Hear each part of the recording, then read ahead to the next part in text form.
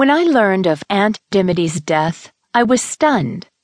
Not because she was dead, but because I had never known she'd been alive.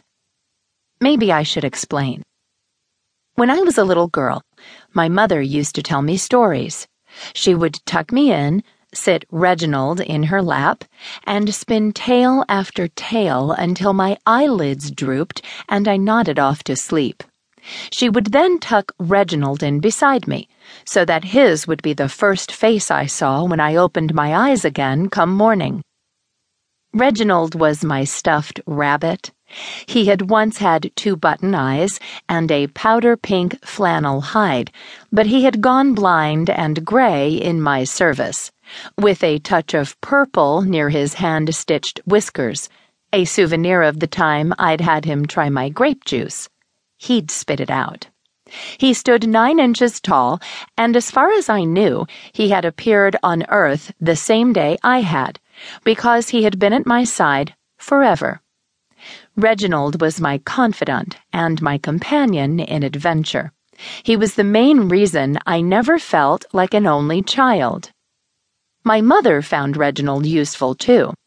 She taught 3rd and 4th grade at an elementary school on the northwest side of Chicago, where we lived, and she knew the value of props. When the world's greatest trampoline expert, me, refused to settle down at bedtime, she would turn Reginald around on her lap and address him directly. "Well, if Lori doesn't want to listen, I'll tell the story to you, Reginald." It worked like a charm every time. My mother was well aware that there was nothing I loved more than stories. She read the usual ones aloud: How the Elephant Got Its Trunk, Green Eggs and Ham, The Bluebird of Happiness, and all the others that came from books. But my favorite stories, and Reginald's too, were the ones she didn't read, the ones that came from her own voice and hands and eyes. These were the Aunt Dimity stories. They were the best, my mom's special treat, reserved for nights when even back-scratching failed to soothe me into slumber. I must have been an impossibly restless child because the Aunt Dimity stories were endless. Aunt Dimity's cottage, Aunt Dimity in the garden, Aunt Dimity buys a torch, and on and on. My eyes widened with excitement at that last title.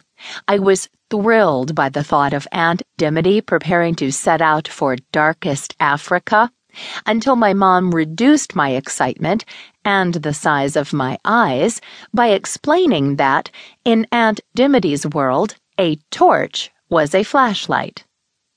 I should have guessed.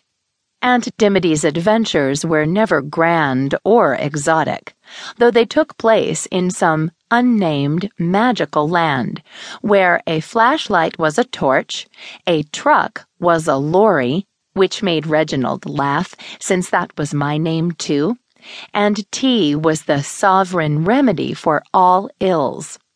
The adventures themselves, however, were strictly down to earth.